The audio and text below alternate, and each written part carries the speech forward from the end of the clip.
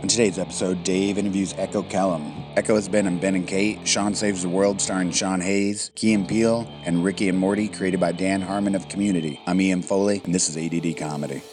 I watched you do an interview pushing Sean Saves the World, and you were working so fucking hard. Pushing that and saying it's really great, and I don't think you know what I mean. It's like to be in front of those junkets must be a fucking pain in the ass to a certain extent. I think this is the way that I look at it. I totally get that. I think it gets really repetitive sometimes because they have you do a press junket and you go talk to probably like 15 TV reporters, 12 radio reporters or whatnot, and you pretty much are saying the same thing over and over again. And you can't make it like you. How do you make it so that you can't make it so it seems like it's fresh? It seems it's hard to do. Yeah. Well, I really started looking at how Thomas Lennon would handle his interviews, and he was just very just real and just honest and open with them. So like for instance, like I think the interview you saw.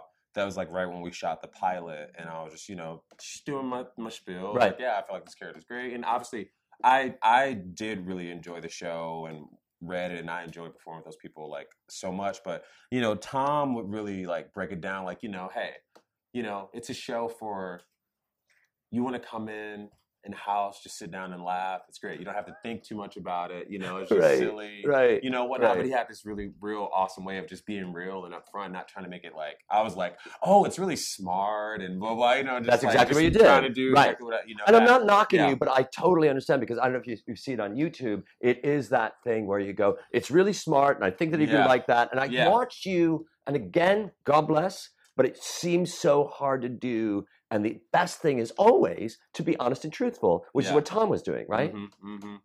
Yeah. I mean, and that's something that I learned from that point. It was like, yeah, it was true. Like, I don't know why, like, no one ever told me to be like, well, just, make it this thing. I should have just been like, well, look, it's something to just have fun with.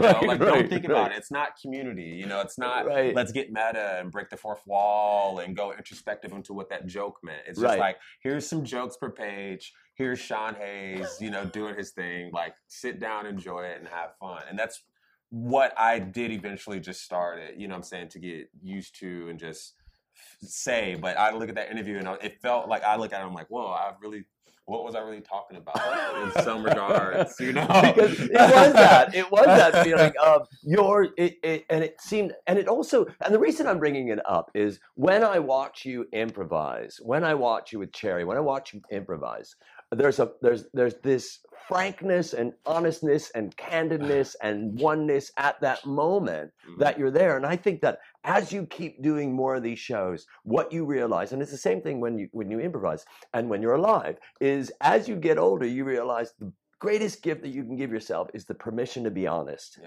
Yeah. And that's like super true. It's not regular true. It's super true. Right? There's a difference between. I wonder where that crosses the line where you go, that's true. Wait a minute. Oh, that's super true. Yeah. Like if Morgan Freeman tells you a story, you're like, that's super true. Exactly. But if Tim Allen tells the same story, you're going to go, I don't know. That's regular true. Regular true. Yeah. I don't know why it just doesn't hold the same way. No, it doesn't hold the same way. Yeah. If somebody says, hey, listen, Tim Allen told me a story, and you're drinking coffee, and you go, yeah, what was it about? And you're looking around going, hey, I like the way that person wears that hat. But if you say, Morgan Freeman told me a story. Right? What? Morgan Freeman told you something? Right? Tell him whatever he said to you, put it in my brain right Exactly, because I need something super true. Yeah. Okay.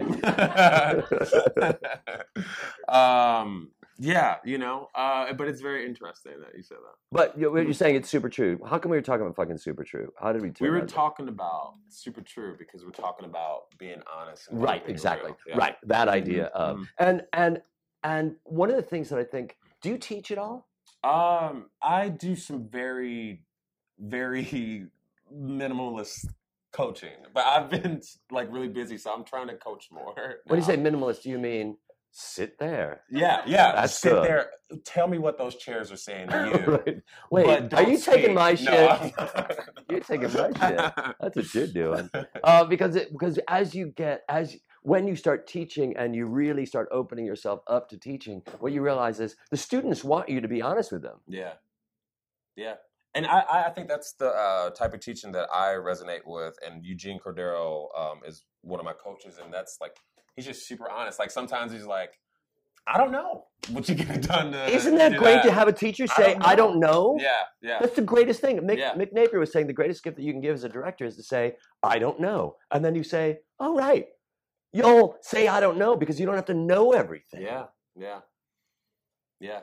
I think a good quote that I learned from someone at IO, Scott Robinson, that stuck with me was, he was using a very much so business perspective for it. But he's like, for a CEO, they need to get 10% of the decisions they make need to be right, and the other 90% just need to be made. Right. So it's just like there's no right, there's no wrong. It's okay if you don't know. You just need to fucking make a choice. Right. Just say it if that's the case. Haven't you discovered that because you're riding high right now? Like, have you gone? You've had 3 shows in a row, right? Sorry, dude. Sorry, but you've had 3 shows in a row. It's like boom, you've worked 3 shows in a row. Yeah. What have you discovered from that? And what I mean, what have you discovered from that is like, what's the spiritual thing that happens as you're going from one show to another show? Because so many people are like, how do I make it? All that I want is. Well, I'll start off this by saying that first and foremost, I feel so blessed and fortunate and lucky and all those things to have ever even gotten on a TV show in the first place. Like it's something that we all aspire to do. And to get on one is amazing and should never be taken for granted, and it's awesome. So I just want to clarify. But there are a lot of people that don't. A lot of people that are on TV shows that don't. And I'm not talking about, Yeah. For me, I feel like every time a show I've been on has been canceled, I liken it to losing like a third cousin. Mm-hmm. Like the feeling of being third like, cousin. Oh, what's a third cousin? I love that person, and he's gone forever. So it's like it's a tremendous loss. So like. It's really tough for me. I'm sorry. What's a third cousin? No. I don't want to say a second cousin. I know, but how do you get to a third cousin? Is that like? Well, because a second cousin. No. I don't know what a fuck. I'm just asking you what, because I'm apparently someone's third cousin. You're someone's third cousin, right? Right. I guess. So, aren't we all? Yeah, we all are. So basically, I say that in a sense of like the closeness that you have. I'm not asking you to symbolically. I'm saying factually, like super factually. Super factually. Don't be regular factually. Yeah. So, what is a third cousin? Because I know first cousin is my mom's sister's son. Right. Or would it be? So your third cousin would be your mom's sister's son's daughter. Right? So they start a whole, which you would probably not be super close with. I could date her. The fact that we have to ask what a third cousin is shows you how, it is. So I don't want to liken it to. So if she died, I would be sad and be like, oh no, like especially if I knew her, I'd be like, oh no, my third cousin. But it's hard to equate something to death. So I just equate it in that sense of like, I would miss my third cousin, but it wouldn't be the end of the world. If my first cousin died, I'd be devastated and crying in bed and probably would take me. I mean, I would. I love my first cousins. And so if you found out, God forbid, that your first cousin died and you were on the couch, would you run to the bedroom and cry in bed?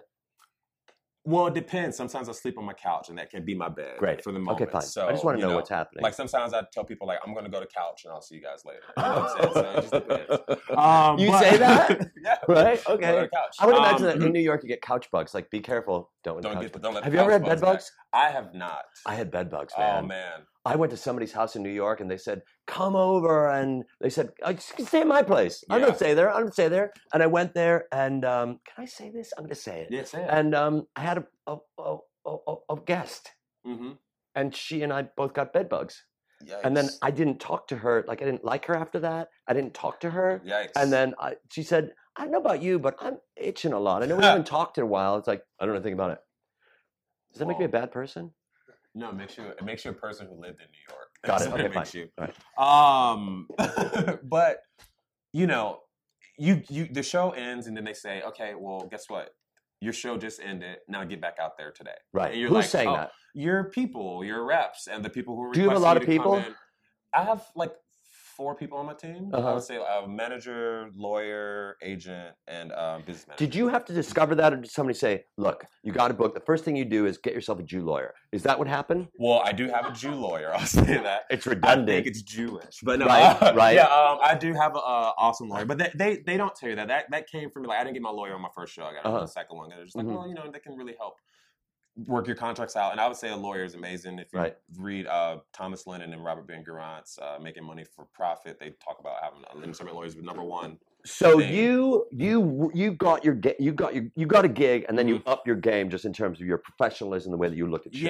Yeah. I assume one day I'll probably have to get a publicist and all that stuff, but I try to hold out as long as I can to do any of that stuff. Because that's just outlay of money, or it's like you don't need it. You have to give out. But it's also more confusing, right? Not confusing, but it's more people to fucking deal with. It's just more people to deal with. But I feel like once you get to a place, you might want all those people to deal with the issues because it just probably will make your life easier. Right. And you're like a business manager, make you money back. Your lawyer get you more money for deals. Your agents and managers really help pay the way for your career and stuff like that. So you really get to just have this good bench of people on your team helping your business grow. And that's how I look at my team. Like I love my team. They're invaluable to me. Like, and I get to disagree with them and hear their perspectives. And I think that's great to have people that aren't just yes man or no man, but just are just real and honest and open with you. That goes back to that. Yeah. Which is really true. But then I just think that the toughest thing for me is just being like, hey, your shit just got canceled. You can't really experience the pain of it. So go back out and go get another job. So it's the idea of you cannot hold on to your third cousin because your third cousin is dead. Gone. It's gone. Don't your third cousin is gone. It's gone. Right. So why even sit here and dwell on it? And that's the whole thing about surrendering, the fact that when something ends, I know this is a thing where God closes a window and he puts in a screen door that allows you to sliding door, and sometimes you forget the lock. And it's like, but that idea of nothing ever ends, you are just moving through. Yeah. Does that make sense? Yeah.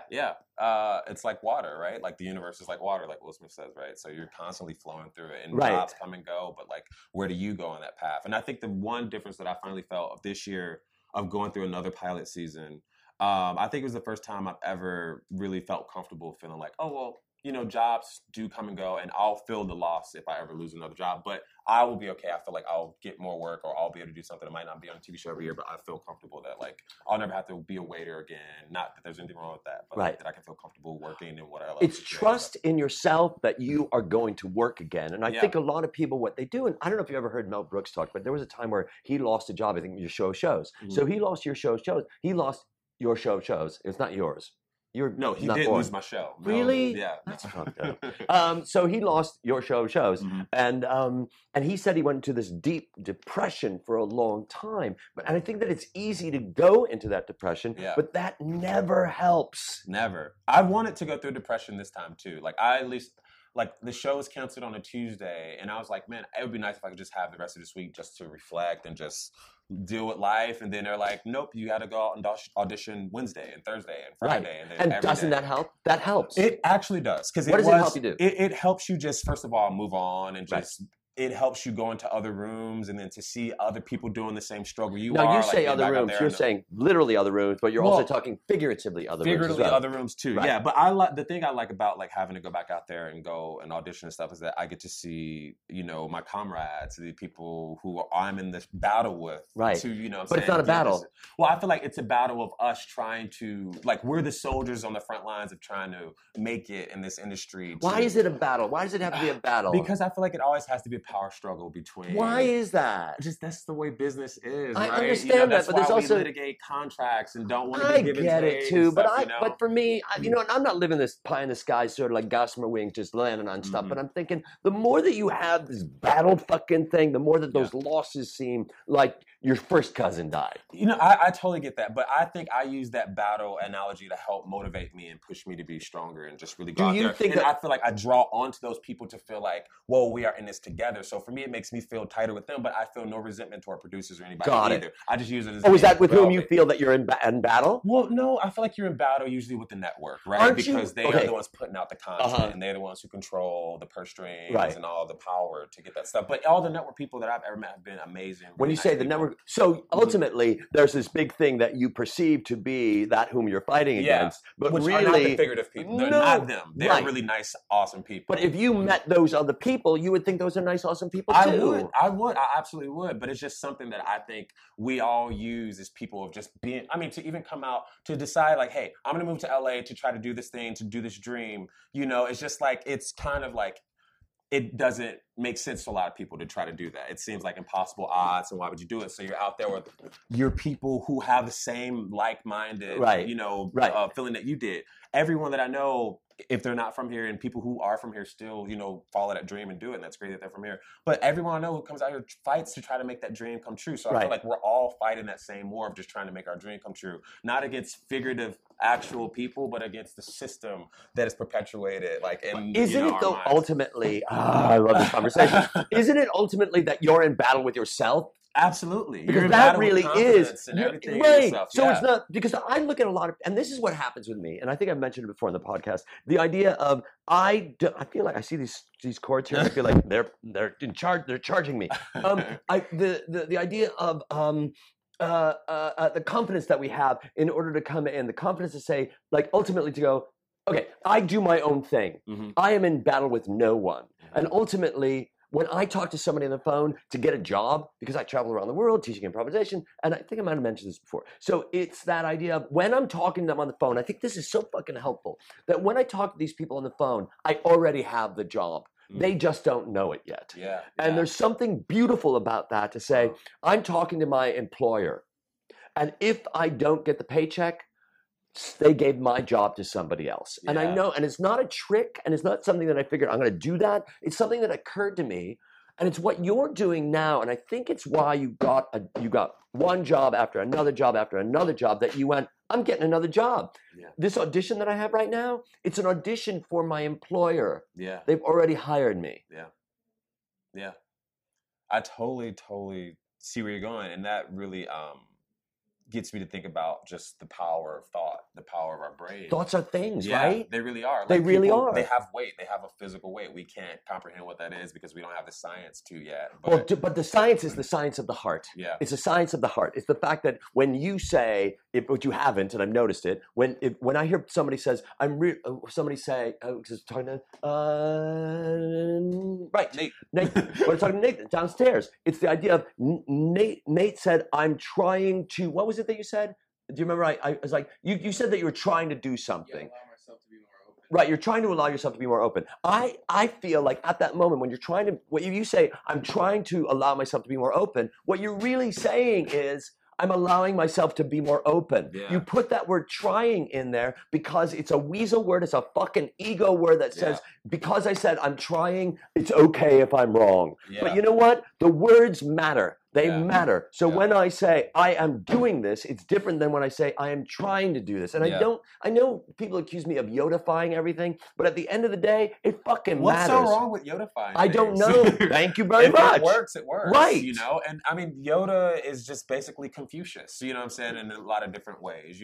Confucius had that quote of, those who say they can, those who say they can't are both right. And it's all about, like you said, your thoughts, they mean something. The way you put out things in the world means something. It's something we can't see visually, but it's out there. Our energies are connecting right now, even though we can't see them, right? I mean, there's infrared. If you put infrared here right now, you will see stuff coming off us that we can't see with our physical eyes, right? Absolutely. So when you say, hey, I have this job already, I'm putting this positivity over, it travels through these people. They feel it in their skin, whether they are conscious of it or not, and it runs down them, whether it makes them give you the job or not, I don't know, but it definitely puts positive thoughts out there and positive reaffirmation out there, in my opinion. And because really it's all about, and I don't know when I turned to this person, but probably when I said I really love LA, it's this energy that's coming off. Because when I look at you, you walk into a room, and I feel this way all the time when I see you. You walk in a room and I go, ha, look who's here.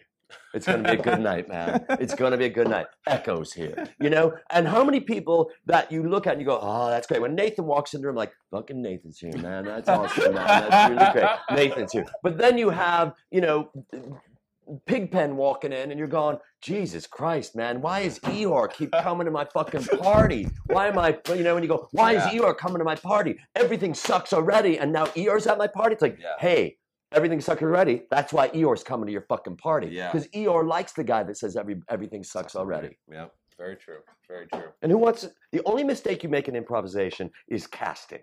Yeah. So when you cast ER, don't be surprised that every scene is like fucked up or bad. You know what I mean? Yeah, yeah. And you know what's funny?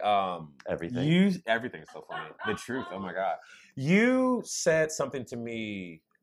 I think I started taking improv October 19th, 2009, here at IO in this room right here with Dave Hill. And then that was a Tuesday. And then I came to do a workshop the following Wednesday with you, and it blew my mind. Like I would love Dave class. I was like, this is really cool. And I was like, you know what? I have time tomorrow, and they have these workshops. Let me go try it out. And you were the teacher, and I was like, oh my God, are you serious? You can do this in improv? Because you weren't teaching like, hey, this is how you learn in level 1. You were like, no, this is improv. Get with it, love it. If you don't, what's up? You know, and it was just like, I fell in love. Like that was the moment where I was just like, I need to do this for the rest of my life. I absolutely remember that. And then you always had this thing where you would say, if you have a bad scene, a bad show, or whatever, give yourself 5 seconds, or something like that. 5 seconds to think about it, and then let it go and move on. And so even when like a show would get canceled, I would think of that thought in my head, like, give yourself 5 seconds to grieve, and then fucking move on. It's really hard to do it, but it's like it's always something I'm like consciously trying to get in my head. It's like, okay, you can grieve for a second now, move on quickly, keep going, you know, because that is done. There's no sense to cry about it, or you know, be reserved or angry or sad or anything like that. Let's move on. What's next, and be, you know, true to yourself. I think that it's so important. I'm so glad that happened. I think that it's so important here, and I'd like that we have a bunch of people here who are listening to this, and there's other people that listen to this podcast who need to hear that idea of if you bring in, if something bad happens to you, or when something bad, because it always does, or your perception of something bad happens to you, you can go 5 second rule. You know, it's like the peanut butter's on the ground, the sandwich. 5 second, pick it up and eat it. Doesn't 5 second rule. If you go, you can grieve it for a bit, but let it go, because there's something freeing. And if you want to say it's a hard thing to do, then you know what you're holding on to? It's a hard thing to do. So that's what you're holding on to. Yeah. And that's okay to do that too. Yeah. Because I get to laugh at myself if I say, oh, you know, 9 years ago, I said this to my ex-wife, and oh, what was I doing? I'm like, what am I bringing that in? Because that's not bringing in baggage. That's bringing in the baggage carousel that allows you to keep bringing in your fucking baggage. You know what I mean? Yeah. And let go of the baggage, let go of the baggage carousel. It's worse to have the carousel, because then baggage just keeps coming. That's what I'm saying. It's not about the baggage. It's about you owning the baggage carousel, and you're wondering, why is everything such a drag? Yeah. Oh, by the way, I got to fix my baggage carousel. Yeah. And it's a drag that's called a baggage carousel, because it really fucks up the other carousels that are fun. Carousels are fun. You know? It's like, why did you say a baggage delivery? I'm on an emotional carousel. Right? Right? Oh, if you say carousel with anything else, does that make it bad? Carousel's a good thing. It's a good thing. Like by itself. It is a good thing, and then you put baggage on it. It's like, fuck. Yeah. If you want to say, I'm a love carousel, you know what? Dave Rosowski, love carousel. I want to put that on, I want to spray paint that on the back of my car. Boom, Dave Rosowski, love carousel. Oh my God. But it's just, it's your team. It's charity. It's the people that you've got on your team. And I look at those people, and any of those people on your Herald team, when I'm at the bar and you guys come in, it's like, oh, look who's that. Oh, look, Jamie, what? You know, Amanda Tate, what the fuck are you, what? All those people. But when you surround yourself with those kind of people, and if it ain't right, it's wrong. Yeah, truth. That reminds me of that quote where it's like, you are the 5 people you hang out with the most, or something like that, right? Like, I don't know that quote. It's something similar to that, and I'm not sure of the origins, but it's like, you are who you are around. So the 5 people that you're around the most is probably the what you really are. You know, it symbolizes you.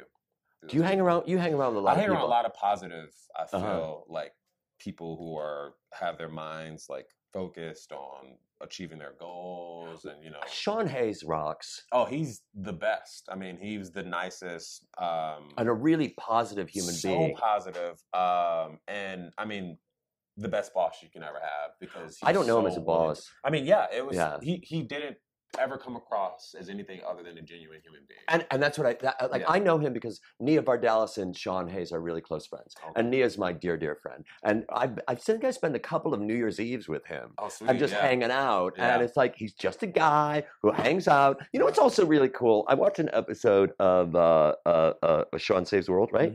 Mm-hmm. And it's the one with the birds. Yeah. And so there's a bunch of, it doesn't matter. Doesn't matter what it is. But he brings this date in there. This guy comes in, a really a beautiful British man, and I'm watching the show and I'm thinking, this is a sitcom with a man and a gay man, and it's just a relationship. And the point isn't that he's gay. The point is it's tough to have a relationship. Yeah. Fuck, we're in a good time. Yeah. Where it's not a big deal.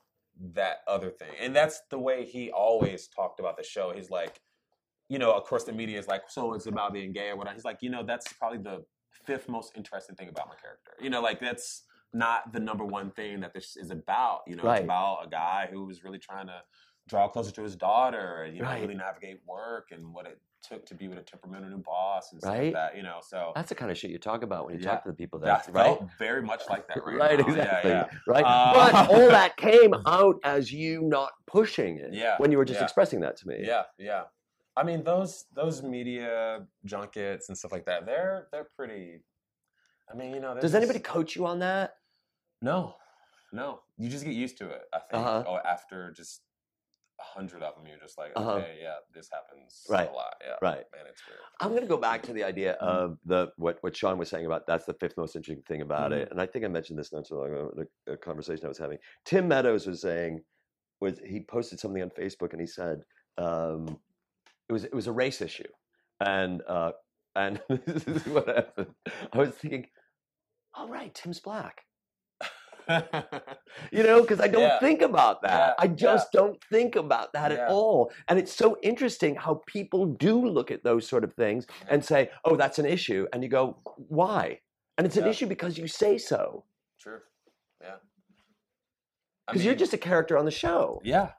That's it. Yeah, as opposed to the black character on the show. Yeah, even though I mean it all depends on who you are, like what perspective you see. What do you mean? Well, because some people saw it as that, saw me as just being the black character on the show, right? Where it was never presented that way. I never auditioned for it to be that way. They didn't even have him as black, right? Just like whatever it was, right? And then I remember the first episode. This girl sent me this tweet like, "Man, they really blacked you up for this role," and I was just like.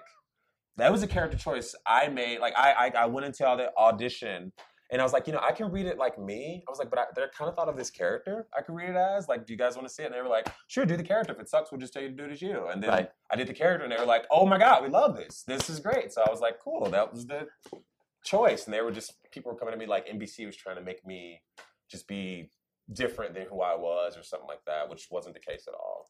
The perception was that NBC was trying to turn you, was change you, was to say that into this right, stereotypical right, African right, and so in a situation like that where you're forced to do something, I know that isn't what your situation was, but it's so hard to do something that you're not because then you've got to work at it and you're never who it is that you are. Yeah, that's so true. There was a role that I was going out for where the character had to speak. I believe he had like an accent that was like African or something like that. And I was just thinking like, is that something that I really want to do? It's like be this African person for 8 years to worry about all the things the character would have to worry about on top of, am I providing the right accent? Did I say the correctly? Right. Not to say like my accent is like, shit, like I worked on it, but it's like, do I want to do this for 8 years of my life? Because you have to accept that potential that can happen. Like Hunter could have been 8 years of my life of just doing that, I was gonna do the voice, but right. And it also goes with the idea of in an improv scene where you're not playing your truth, and then something happens, and suddenly you're like, "Oh my God, what's going on?" Because there's nothing for me. I feel like I don't want to work that hard around anybody. Yeah. And when you're in a relationship that isn't working, and you're trying to make it work, whatever that relationship is, and you're not being yourself in that relationship.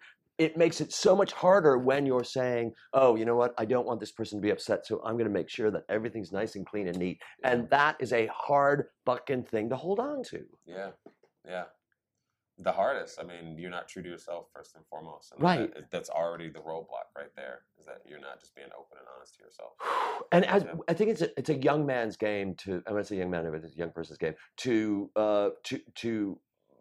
subjugate yourself or change yourself or turn yourself or think that you can change. Yeah. And then at the end of the day, you say, I am not capable of doing this. And that's awesome. Yeah. Not to say that I could definitely do it for a film. You know, Right. So Well, that but it's not 8 years, 6 you're right. months. Right. Like, sure, I'll work on this and get this straight. You know, I know all the You're an dialogue we're actor. gonna have. Yeah, but it's like, I mean, if you know what, to be honest, if push came to shove, I could do it if I Yeah, wanted of to. course. Do I want to do it? Is Right. the question. No, But I it's don't want also- to subjugate myself to not being true to the character and worrying about all that stuff. But if the for 8 writing is years. awesome, that shit's going to Then- come. True. If you're right. I think, if when it boils down to it, if it was an amazing character and I really resonated with him, Right. I would have done it. You What's know? this Dan Harmon thing that you do? I do Rick and Morty, his cartoon. That's what that is. Okay, great. Mhm, Great. mhm. And how's Yeah, that? It's amazing. It really, yeah. I mean, first of all, the show is so fucking good. Like, if you haven't seen it, go see it because it's so different from every other cartoon out there. And I watched the pilot before I ever got to do a voice on it, and I was fucking in love. And I've been a Dan Harmon, Justin Roiland fan since like early 2005, since Acceptable TV came on VH1, and I would watch it religiously. So even to get the opportunity to work with these guys, like to just audition for something and get the job, Right. like not know them and then be able to build these connections with them now is like so amazing because Community is definitely like one of my favorite. Well, I haven't caught up on the most recent season, but right. it used to be one of my favorite shows of all time. So I'm such a big fan of them. And Justin Roiland's so smart, and this cartoon's so great. And the fact that I get to be a recurring character on it is just like, The Can't believe idea it. of like these guys, Dan Harmon, certainly, like he is who the fuck he is. Judd Oh, my Apatow God, is who the yeah. fuck he is. Yeah. And it goes back to what we're talking about, that truth and honesty. And when you write stuff that you firmly believe in, people gravitate towards that truth. People gravitate towards that, and they want to work with you on those sort of things, which is just such a hard thing to do. Yeah. I mean, it's hard to say, I give myself permission to do this. yeah, it is. I think I admire that about them because they're brave to be okay to be who you are without worrying about the repercussions of what people are going to think or if people are going to judge you or look at you weird. Like, Do you think people are judging you or looking at you weird? I think you can't control what people think or I know, do. but does that? It's not something that I focus on Right. or try to dwell on. Right. I'm sure people are, The but hardest thing yeah. is to go, what you think about me fucking doesn't matter. yeah. Especially in what we do. Yeah. Or be it writing, be Yeah. it, that sort of thing where you go, I've got to make you happy. Yeah. I think that's a way I live my life is like, I mean, I'm scared of a lot of, like, I'm scared to fly planes, but I would never. You don't have to fly planes, you just have to be a passenger. Yeah. Well, Are people asking you to fly I'm a pilot. planes? I have a pilot Jesus license. Christ, I have man. To fly 'em, That's weird. No, but I'm scared. I hate flying, but I will never stop flying. I would never hold myself back from flying because of my fear of it, Mhm. and so I'm the type of person is like, regardless of what people think, I'm going to be me, Right. and I'm not going to stop or skip a beat, on just living my life and doing the things I have to, Right. And that's just I kinda love how flying. feel. I do. I think about flying Oh I my fly God. so much. I I fly a lot, so much. and I don't like it. I love it. Mm-mm. I love it. American Airlines will send me things like, if you fly to New York, we'll give you 5,000 extra bonus miles. I'm like, how can I make it to New York? Oh, Because I man. want that. I That's got awesome. the gold card. Oh, I got the keys to the fucking. I can fly the plane. wow. I could really fly the That's plane. dope. And I That's could. dope. I mean, you're a tall person. Yeah. And yeah. so for me, those seats are made for 5'5" Oh Jewish man, guys. yeah. If I don't get an exit row, I'm in pain. Right. Or first class, I'm in pain. Right. Yeah. Right. Yeah. Right. Right. It's nice to be treated nice. Oh man, it's so nice to be treated nice. My first experience to New York was like the upfronts for Fox. Like the first time I ever went to New York was like standing in the Mandarin on like the top floor, first class, everything. Like big, huge limos coming to pick me up to take me to Central Park to party with Kevin Bacon and. And it was then crazy. there you are, like partying with Kevin Yeah. Bacon, and for me, I'll stand around sometimes, and when I'm in a situation like that. Now that I'm in that situation a lot, but I'll stand around in a situation like that, and I'll look around and go, "What the fuck? How did this happen?" Yeah. It's definitely surreal. But then I got to go to New York for real. I'd never count that as my for real. Right. I was like, this was a fun thing to do, but that's not real New York, And so I got to go back for the Del Close Marathon, and like Mhm. I love New York so much. I so love it. I totally Where get. If did you I go- got the opportunity to fly to New York, I would jump on it. You're from Chicago? Yeah, Chicago. What part? Born and raised. South Side. Mhm. Where? I was born I was born at Michael Reese Hospital. So was I. Oh, sweet! That's awesome. I was born there. My mom was born there. My brother was born there. My sister was born there. So yeah, my brothers and siblings were born there too. But we Torn down. were born. Yeah, they tore down. We were born in the Ickies, which was like a projects. Right. Like What a horrible name for projects. Harold Ickes. He was a big politician. Yeah. And they named all the projects after these Ickies. politicians. Ickies. Yeah. It's Icky. Yeah. Yeah. It's icky. Right.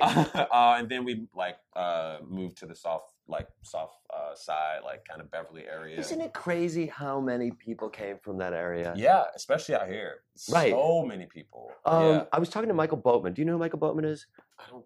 Maybe not my name. Michael Boatman was in Spin City. He's the black guy in Spin City. Yeah. But he's from Harvey. Oh wow. He's from Harvey, Yeah, Illinois. Indiana. And then yeah. Tom Dreesen is from that neck of the woods. And Josh Funk, do you know Josh? He's Second City. He runs Second City. Okay. Like there's so many guys from the South Side. Yeah.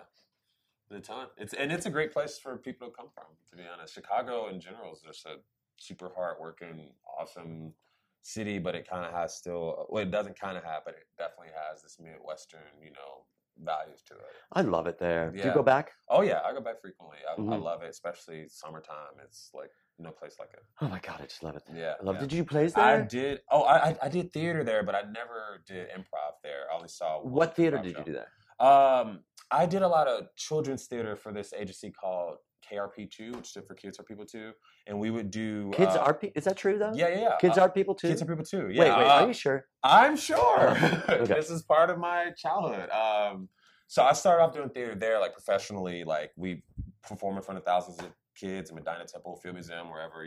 Well, you know about Tavern in Medina Temple now. Oh yeah. It's a beautiful. It's a beauty. Yeah, I mean, but we. It's Macy's. Yeah, Oh yeah, it's Macy's now. Right. But yeah, we would go all over like the Midwest, and we were like, I had to get like work permits, and like I was getting paid great money to do that stuff. So that's how I really got started in theater, and then I started doing more storefront theater, as I got older, and like more commercial work, Right. and stuff like The that. storefront theater in Chicago was, I don't know if it still is, but it turned me professional. I'm just in a way of looking like this is the way that I live my life, and there's a passion that we get Yeah. with doing that work. Yeah. It's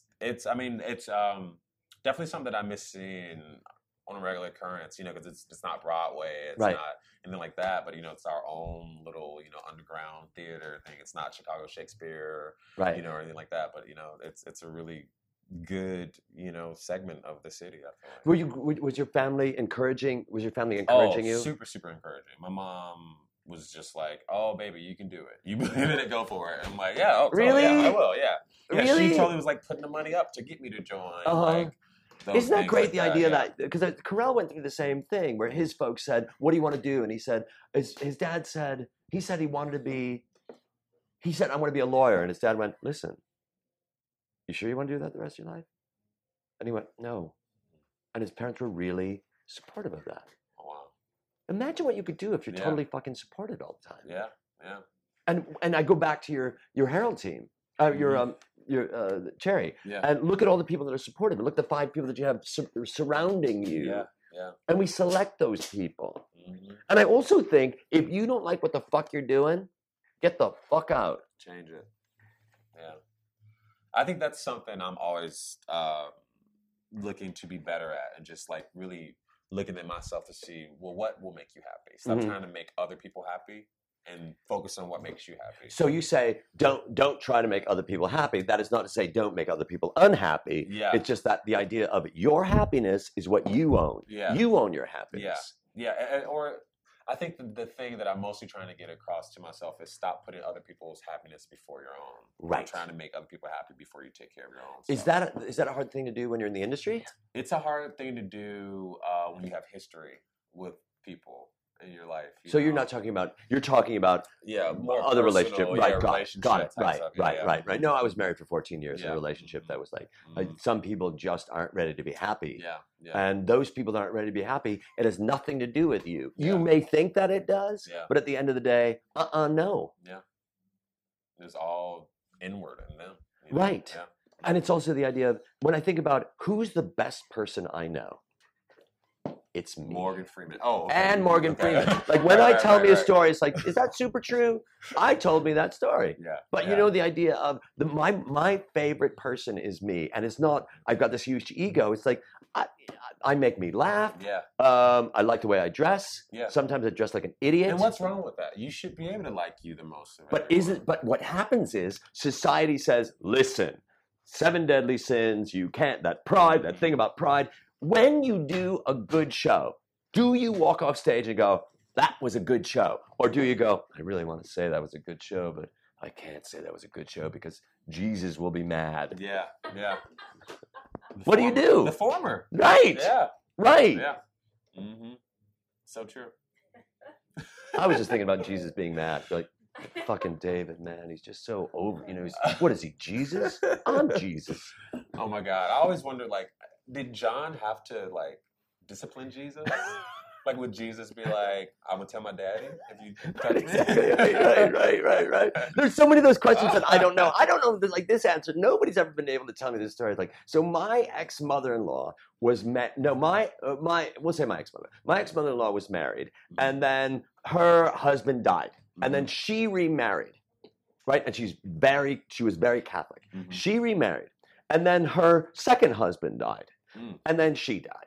So what happens in heaven? Like, is it Three's Company? Did they all like hang out together in heaven? Like, how does that work? And no one's been able to answer. Like, there's some shit in Catholicism that I don't get. Yeah. Oh, I do not get a lot of. Were you raised Catholic? I was raised Jehovah's Witness and a little bit non-denominational. Because my mother's side is like non-denominational, but I would say they lean Pentecostal, and then my father's side was Jehovah's Witness. But for me, I just don't agree with organized religion. I mean, I get it though. I can see why people would, and I can see why people can be completely against it. And I feel like if people need faith, you know, and they want to believe that, then by all means go for it. I do believe in a higher power personally, and I would say that I've grown up with Christian beliefs. But, you know, I can totally see somebody being an atheist, and I can get their perspective. And Right. You know, I definitely believe a lot in science and all that. Do you chalk anything up? So when you say you're blessed, because I say I'm blessed too, and people go, well, but I thought you weren't religious. And it's like, that's not blessed in that way. Yeah. It's blessed in a different way that I really can't describe what that blessing is. Yeah. But do you chalk anything of this up to, I would imagine that you don't, but I think a lot of people do chalk it up to, you know what, the good Lord has gotten me through this sort of thing and that sort of stuff. You know what?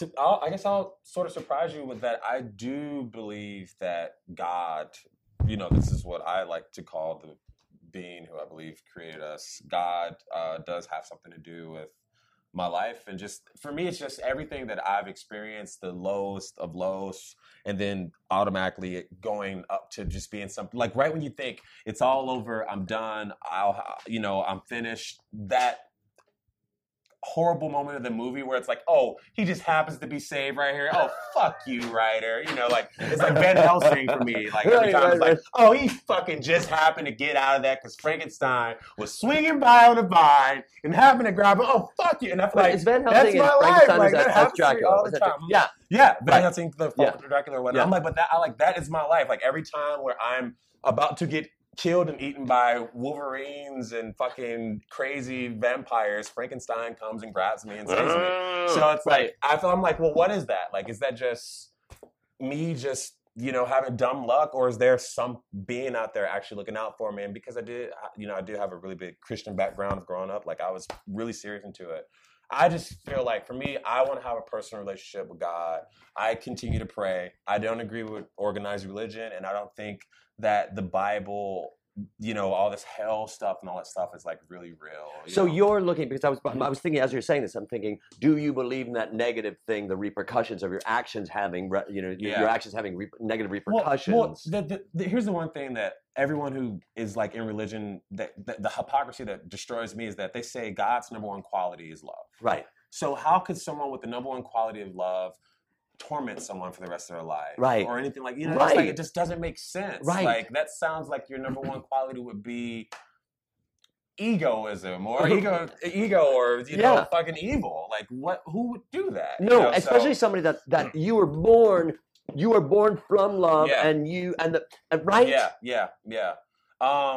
And then, like, I like to think that there's room for science and for faith. Clearly. You know what I'm saying? Like, Clearly. if we're modeled after God, then obviously God is a scientist who knows how to manipulate elements to create something that could form a Big Bang theory or whatnot. You know what I'm saying? So that's It just had me to start personally. somewhere. But I can totally see if someone disagrees with me or whatnot, Right. but that's just my personal belief. And it's like, I choose to believe in that, and it helps me get through life and helps me in moments of crises and whatnot. Right. It helps me just navigate everything. And like yet I think, and I totally, and I'm going to say, and yet, I think, I look at people, and there was a guy who died yesterday who was part of a National Geographic special where it's like he could the have snakes bite Yeah, him, the and then a snake. snake bit him, and he Custard died. guy. And they're like, let's get some antidote.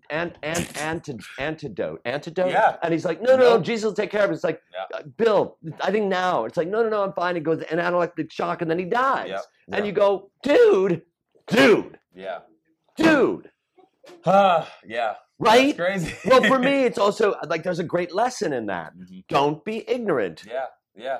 That's the lesson. Yeah. Don't be a dumbass dumb. douchebag Yeah. and think that that's okay. Yeah. But if you're, And, you know, even the Bible says don't test God, though. Even like, I mean, I used to study the Bible. Like, as Jehovah's Witness, like, they have you study the Bible. So I used to be able to quote scripture. I mean, I used to be knee deep in that Bible going. how does that help you in what you're? Like, I go ahead. feel like for doing improv and stuff, it's so beneficial because if like religion comes up, I'm just like, oh, let's talk about it. Let's have her like I could be a pastor or anything and just like really go through the emotions. It's so helpful. And like I love that about doing what we do is that you get to use all the bullshit or craziness that you experience in your life to really bring something new or different or a different slice of life to the table in your performance. And I think that's like so beneficial to I think that experience it's all also interesting that we're here at the LA Scripted Comedy Festival in Hollywood. First time I'm plugging this, but and at IO, but it's all right. So and exactly what you're saying is what so many great writers do. They learn as much as they can, and then they take it in and put it in there. Yeah. When I'm going through something in my life, it always comes out on stage with Carrie. When my wife and I were going through really hard times, I can't tell you how many characters I did that were like, we've been married for 14 years and I never really got such again. Yeah. And Carrie would backstage and like getting her purse and everything. It's like, so you're going through a little psychodrama. Yeah, I am. But it's like also learn as much as you can and know as much as you can Yeah. because it helps, and especially if you're a writer, Oh man. Yeah. I mean, Aaron Sorkin, right? that dude Right. knows everything about everything. And his perspective is like, no, I don't have to be that person to learn about it. Did you ever do an Aaron Sorkin thing? No, never. No, I wish. You will. I wish. You will. Aaron, if you're listening. Right, hook and he the brother does. He's a up. big fan. He's a big fan. But it is crazy because I think a lot of people go, when am I going to? Okay, so this is a question that's related, but it's not. Did you take algebra in high school? Yes. Did you say to yourself back then, when will I ever use this? Because I think a lot of people did. Yeah, there were parts of me for sure that thought that, but I always loved math though. Mhm. Like How I did- always felt. I love math too. Mhm. And as I've gotten older, I've loved math more. And I also realized I do use algebra. Mhm. And it's also a great way to just to fracture your fucking mind Yeah. and get it. Mhm. And there's something beautiful about a struggle with that too. Yeah. Do you read? Yeah. So you still have time to do fiction and stuff? Whenever I get a chance to. Yeah. Mhm. Mhm. What are you reading? Right now. This sounds like a part of the show where now Oh. Dave talks about. No, they don't do that. Right now I'm reading Tipping Point. Oh, okay. So yeah, it's about creativity and what's his name? Malcolm Gladwell. Yeah, Malcolm Mhm. Gladwell. Mhm. Malcolm Gladwell. I love what we do. I love the idea of we get to fuck with all that. We get to all get all this information coming into us. Mhm. It's crazy. Yeah, but it's so necessary for what we do. You know, we Right. have to be these conveyors of information, or at least give up the appearance that we are these awesome conveyors. I of also information. think that we also get to, and this is what I like about the group that you're in. Again, is you guys get to be honest with each other and truthful to each other. Going back to that sort of thing Yeah. to say. Because it's not just what you know, because you can try to impress people with your knowledge, Yeah. but it's like, what is your wisdom in that too? Yeah, very true, very true. It's funny that you say what you know, because one of my favorite quotes ever was from Jordan Black, and I felt like it's so applicable to improv everywhere. And it's better to be bold and wrong than right and tentative. Right. You know, because being bold and making a choice is what moves things. You know, playing on your toes and not your heels is what gets things going. And it's I'm like, that's just excited to how I like live. play. I'm excited to live my fucking life. Yeah. So when you live your life going, bring it, what you got, what the fuck you Yeah. got, what you got, instead of saying, Yeah. if I say this. Yeah. It's a horrible way to live too. But I think a lot of people live that way because it's the polite thing to do and because they were raised to be good Catholics and Christians and Jews and all that shit. Yeah. But at the end of the day, it's like, who the fuck are you? Because when we get drunk together and then you tell me that thing, I'm like, I know you better now than I did before because you were putting on a fucking show. Yeah. And not that you have to get drunk. Yeah. But we all, I mean, yeah, you're right. Some of us just put on a face and then we're hard. It's hard to let your guard down to people sometimes because you're worried people are going to take advantage of that, right? Right. But at the same time, if you live your life thinking that people are going to take advantage of that, you're closing yourself off and you're also proving yourself right. Yeah. Because those people that really want to get, it's like, I'm going to get underneath that fucker's hard shell. And it's like, and that moment you go, Yeah. So but it goes back to this. I am willing for you to break my fucking heart. Yeah. Because that means I'm living my life. Let's stop there. Boom. Love it. Good. Thank you. That'll do. Thank you for listening to the ADD Comedy Podcast. For Dave Rosowski, I'm Ian Foley. If you'd like to see one of Dave's improv shows or one of my stand-up shows, you can get that information at addcomedy.com. If you want to take a class with Dave, that information is located on his website at davidrosowski.com. You can also follow Dave on Twitter at drosowski. Today's episode was sponsored by Troubadour, a restaurant movie. a new movie by Group Mind Films portraying an accurate, sometimes funny, and sometimes cringe-inducing glimpse at restaurant life. Troubadour, a restaurant movie. Available to watch in its entirety online for only $5 at groupmindfilms.com.